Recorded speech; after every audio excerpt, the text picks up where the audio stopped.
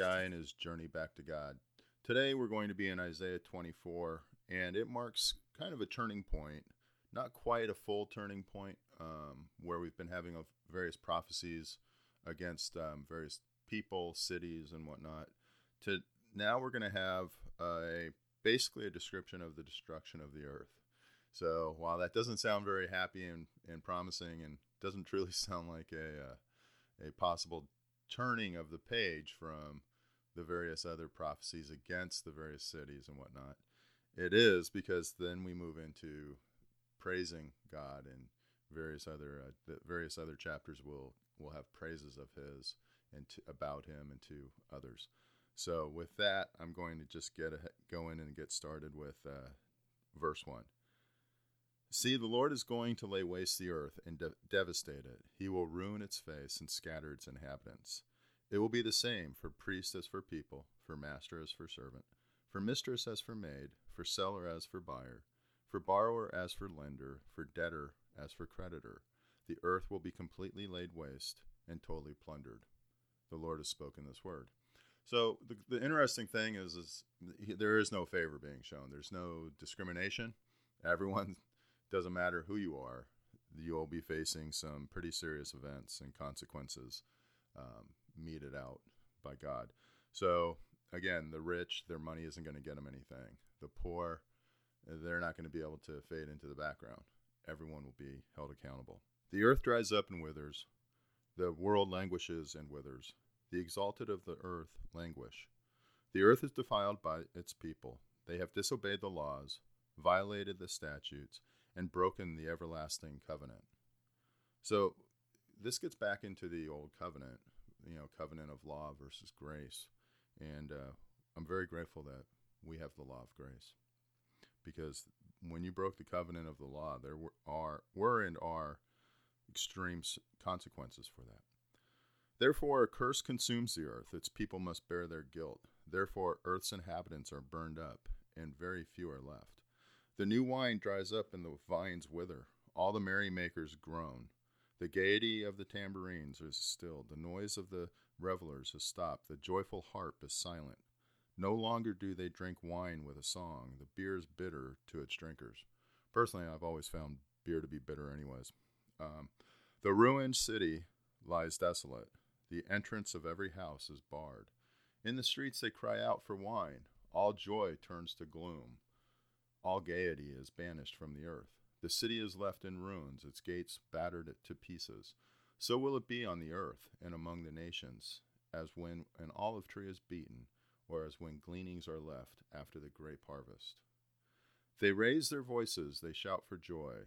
From the west they acclaim the Lord's majesty. Therefore, in the east, give glory to the Lord, exalt the name of the Lord, the God of Israel, in the islands of the sea. From the ends of the earth we hear singing, glory to the righteous one. But I said, I waste away, woe to me. The treacherous betray with treachery, and the treacherous betray. Say that 3 times fast. Terror and pit and snare await you, O people of the earth. Whatever flees at the sound of terror will fall into a pit. Whoever climbs out of the pit will be caught in a snare. The floodgates of the heavens are open, the foundations of the earth shake.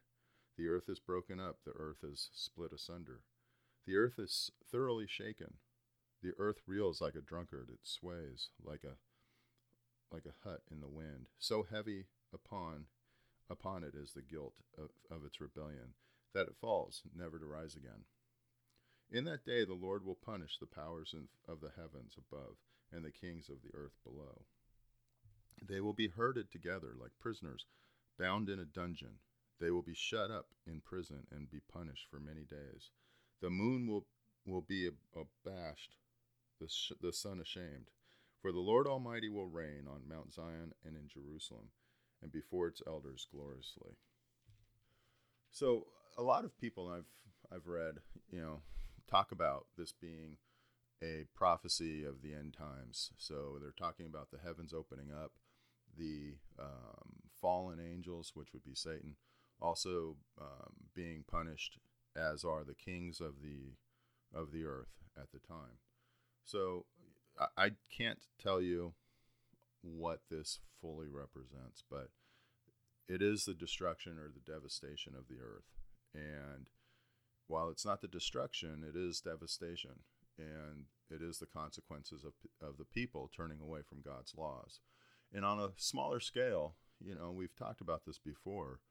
I've done that. I've turned my back on God. I've known what he wanted me to do, and I haven't done it. And the sin of omission is just as bad as blatantly doing something wrong, right? I know I'm supposed to do something, and I don't, and I just don't do it. I haven't harmed physically, mentally, potentially anybody, but I still haven't done what I was supposed to, and that's a rebellion. And you can see throughout what we've looked at over the last number of weeks, how when the people rebel, there's a lot of consequences with that. And so I, again, just thank God every day that we are under grace through his son Jesus rather than the law. Now, what that doesn't mean is that we don't have negative consequences. I don't do something, I was supposed to do, and it was good for me. And now I have not done something and I have consequences to that. For example, what if you don't pay a bill? Well, nothing really happens until all of a sudden your credit gets screwed up, or they come after you and there's penalties on it, or whatever it might be. That's just, quick analogy and dumb, probably not a really strong one, but there's still a consequence to it. Even if you then go and pay it, you've still had a black mark on your credit report or whatever it might be. So there are consequences when we don't do what God is telling us to do.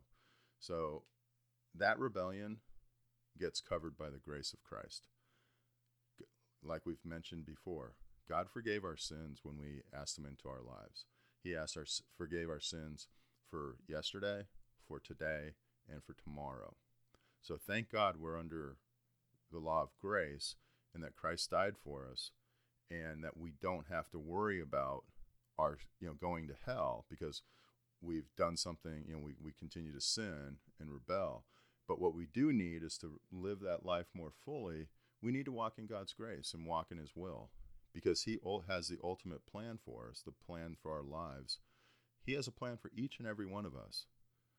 And if we walk in his will and follow his plan, the peace and contentment and joy will be there. So this is the last day. This is Friday for me right now. And so we'll be having a Friday follow-up or finisher. And I'll be talking a little bit more about that stuff there. But again, there will be a transition into chapter 25 where it's going to be songs of praise and praising to God versus his righteous condemnation and rebuke of people for their rebellion. With that, I'm going to go ahead and just close up today with a prayer. Thank you, Lord, for this time. Thank you for these words of yours, these examples to us of how to live our lives, how to worship you, and how to fellowship with you. And I just lift up each and every person who's out there listening to this and part of this group.